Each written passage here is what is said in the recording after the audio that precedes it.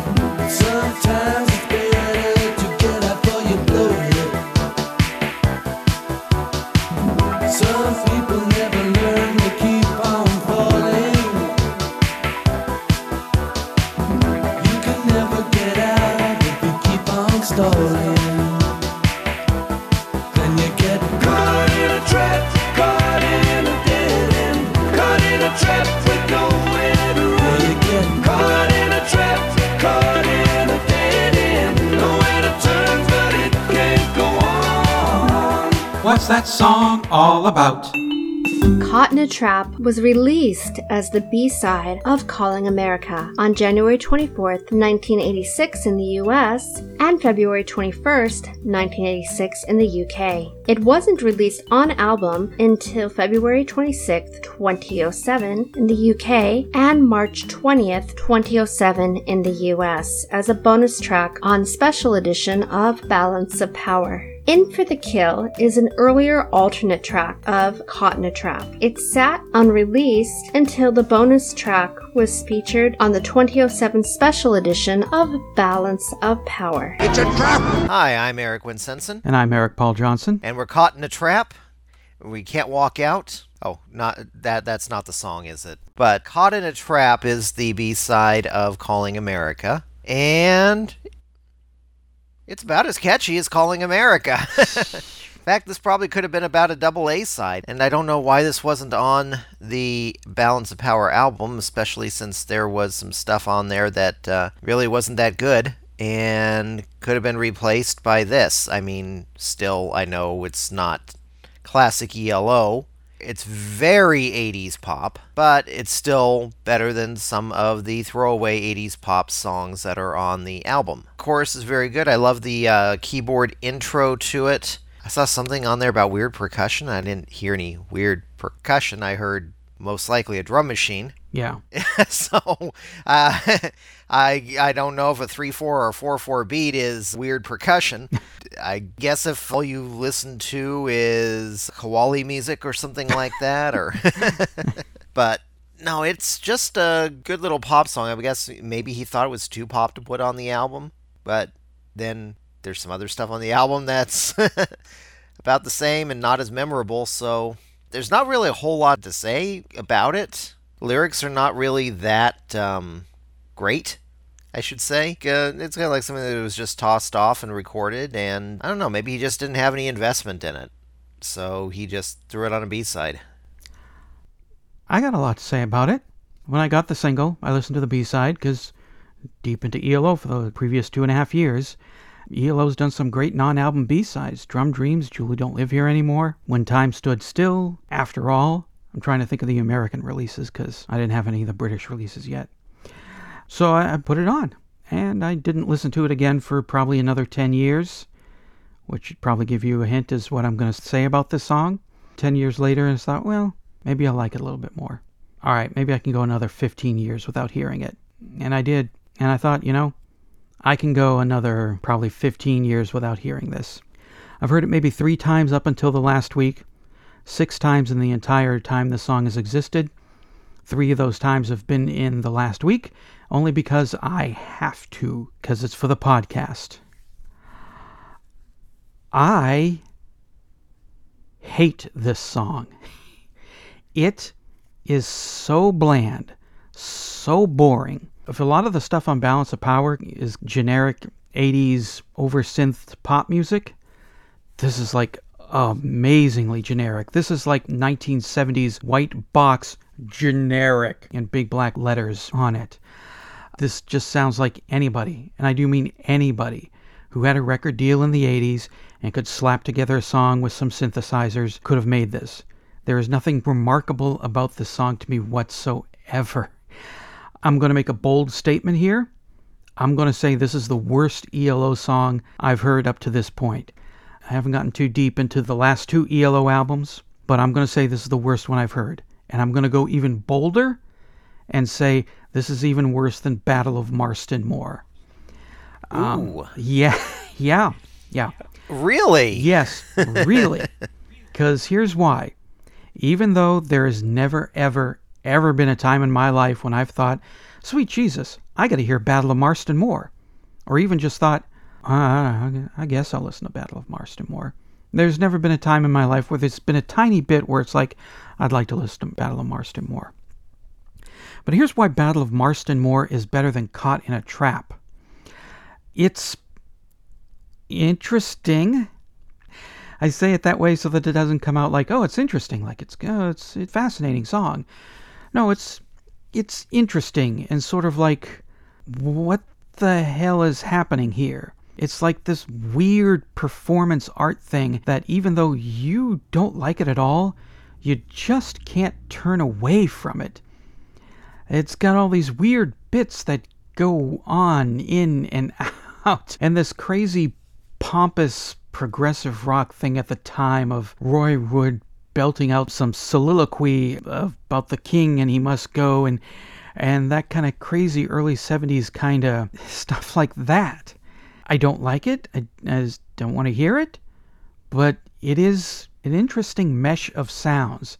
And it takes different turns throughout the, 27, 45-minute long song? Or does it just feel like that? I think it just feels like that.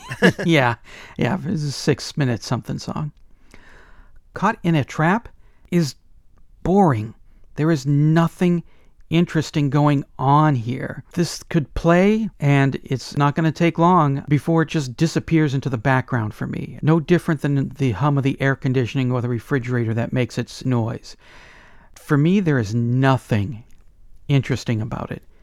It's easily dismissible background noise that's just kind of like, oh, it's over. Okay, I didn't even really notice it. I hate this song. You describe Marston Moor as interesting in the same tone that a lot of women have described me to their friends when trying to hook them up with me. Oh, you too? So what's he like? He's interesting. Yeah, I don't even get the great personality because that would be a lie. But, or as my sister-in-law used to say, you married him. But anyway. Yeah. Now, I hadn't actually even heard this song, Caught in a Trap, until today. Mm-hmm. Now, the reason is because even though I had the 45 of Calling America until it got a hairline crack, and I got rid of it, still looking for another copy. Still have the picture sleeve and still looking for another copy. But I never listened to it because for the longest time, my rule was I don't listen to B-sides. I have no idea how I got that rule in, other than I think I listened to an embarrassing B-side around my parents at one point and just stopped. Yeah, no, I used to have the same rule until I heard Julie Don't Live Here Anymore. Yeah, until I started realizing, I think it was... Yeah, I started making some exceptions for stuff like Phil Collins' The Man with the Horn and stuff like that when I started realizing occasionally there is something good on the back of that. Yeah. And it's not just another track off the record, it's actually something that should have been on the record. I will stick with saying that Caught in a Trap should have been on there. I do agree with you that it is pretty generic, but when it comes to some of the other generic stuff that's on there, at least this is catchy. At least you got the chorus, caught in a trap, blah, blah, blah, blah, blah, blah. And it sticks in your head. That's mainly what a pop song is supposed to do, and it does what it's supposed to do. I would not rank this one of the highest ranked ELO songs ever, not even one of the highest ranked B-sides ever. Mm-hmm. Because, When Time Stood Still is kind of hard to beat for a B-side. So I agree with a lot of your points. It's just that I think over the years, I just was a little bit more open-minded to certain 80s sounds. Mm-hmm. Not as much the top 40 music from the time. Yeah. Oh, yeah. You wouldn't believe how much bad music there was in the 1980s. Mm-hmm. Oh, yeah. Yeah. Nostalgia is where you cherry-pick the good stuff. Yes, absolutely. And if this had been released as a single on its own, it'd probably be something I'd still have in my collection simply because, well, it's ELO, and it would be one of those kind of almost made it songs, and I really don't see it going that far simply because it was ELO Right. at the time in Yeah. 86. Yeah. Yeah, I don't hate it as much as you do, even though I do agree with your points about why you wouldn't like it. Yeah. Now, the In for the Kill version is a little bit different. Listen to the money talk. Listen to it scream. Only lots of paper, but it haunts them in their dreams. Going in for the kill. In for the kill. In for the kill. In for the slaughter. In for the thrill of the power game. For the kill. For the kill. In for the finish. They got to win. It's the only way. At least lyrically, that one's interesting. I mean, it's not anything groundbreaking. It's, oh, greed is bad. Yeah. But lyrically, it's not another generic love song. It's actually trying to do something that's a little bit more topical. Mm-hmm. So I give him that on that one. But musically, I don't really see that much of a difference other than In for the Kill doesn't have the intro. Yeah, it's not really much of a difference. Originally, I had In for the Kill listed as its own episode. That was before I found out that it was an earlier or a different version of Caught in a Trap. And I kind of wrestled in my head, do we do a separate episode for In for the Kill or not? And I thought, no, I really don't want to go through this song twice. To me, it sounds like, I know you said that The Bouncer felt like it was phoned in, and you and the horse you rode in on for saying that. But this one doesn't even feel phoned in. It feels like he didn't even want to put in the effort to get up and go to the phone to call it in. It's kind of like he's just sitting in the corner of the studio, just minding his own business. Somebody says, Jeff, we need some B-sides. Okay, all right, that's good. Richard pushed the pre-programmed pop synth button on the Casio. Bevan? All right. Richard, push the drum program that's on the Casio keyboard with that other one. All right, let's go. Okay, after 4. 4. Just, I don't like it much. Andrew Whiteside loved it, and he wrote something, as usual, that I find crazy. He says that the keyboard intro borrowed the string introduction from Poor Boy.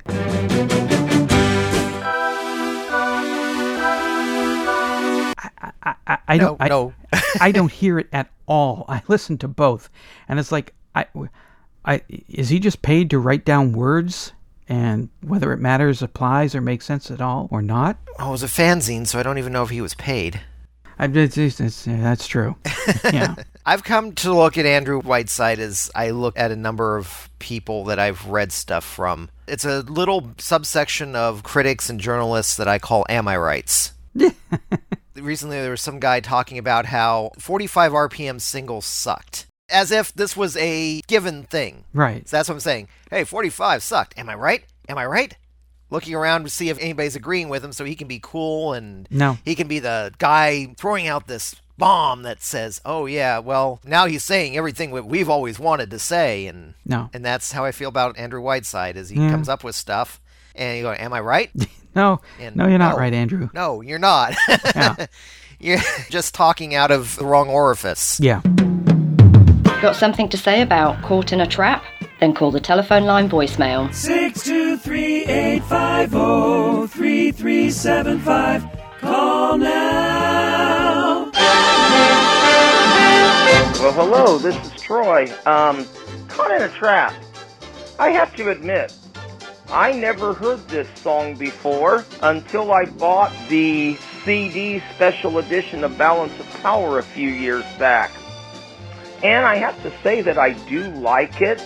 I think it probably is best that it remained a B-side, although I do think a case can be made to place it on the album. I would have left Send It off the album and put Caught in a Trap towards the beginning of side 2. And that way Endless Lives ends the album, which I think it should have all along. But as to Caught in a Trap, in many ways it sounds like the great lost a-ha song of the 1980s. The beginning especially sounds like something a-ha would do. And who knows, maybe Jeff Lynne might have ended up producing them. Also, I can see Depeche Mode doing this, the Go-Go's, the Cars, and there we go again. There are a few songs on Balance of Power that I can see other artists from the 1980s doing, but not necessarily ELO. And in the final analysis, that's the way I feel about this song. It's catchy, it's well written, but it just doesn't sound like an ELO song. But as a quirky B-side for record collectors, or maybe in an alternate universe, as a replacement for another song like Send It on Balance of Power, it might have worked. But I think this song seconds the motion that Jeff is trying to convey with Balance of Power, as if nobody got the message with Secret Messages, that he had definitely moved beyond ELO, and he was thinking of other directions to take his music. And so I think, again, we have an example of that. But it's still, overall, it's a good song. Nice B-side. I'll talk to you next week. This has been A Thought from Troy. Like it? Hate it? What does Madeline think? I think it was good. I like it, don't love it, just like it. Plain old like. Wow, she liked it! Face the Music, an Electric Light Orchestra song-by-song podcast, is a production of Radio Trolla Entertainment, Assorted Deli Meats Amalgamated. You can contact us by voicemail at 623-850-3375 or email us at eloftmpodcast@gmail.com. Keep up to date on the show by joining our Facebook group and spread the word by sharing the link or giving us a quick rating on iTunes. You can financially support the podcast at patreon.com/ELOpod. Next week, episode 132, Destination Unknown.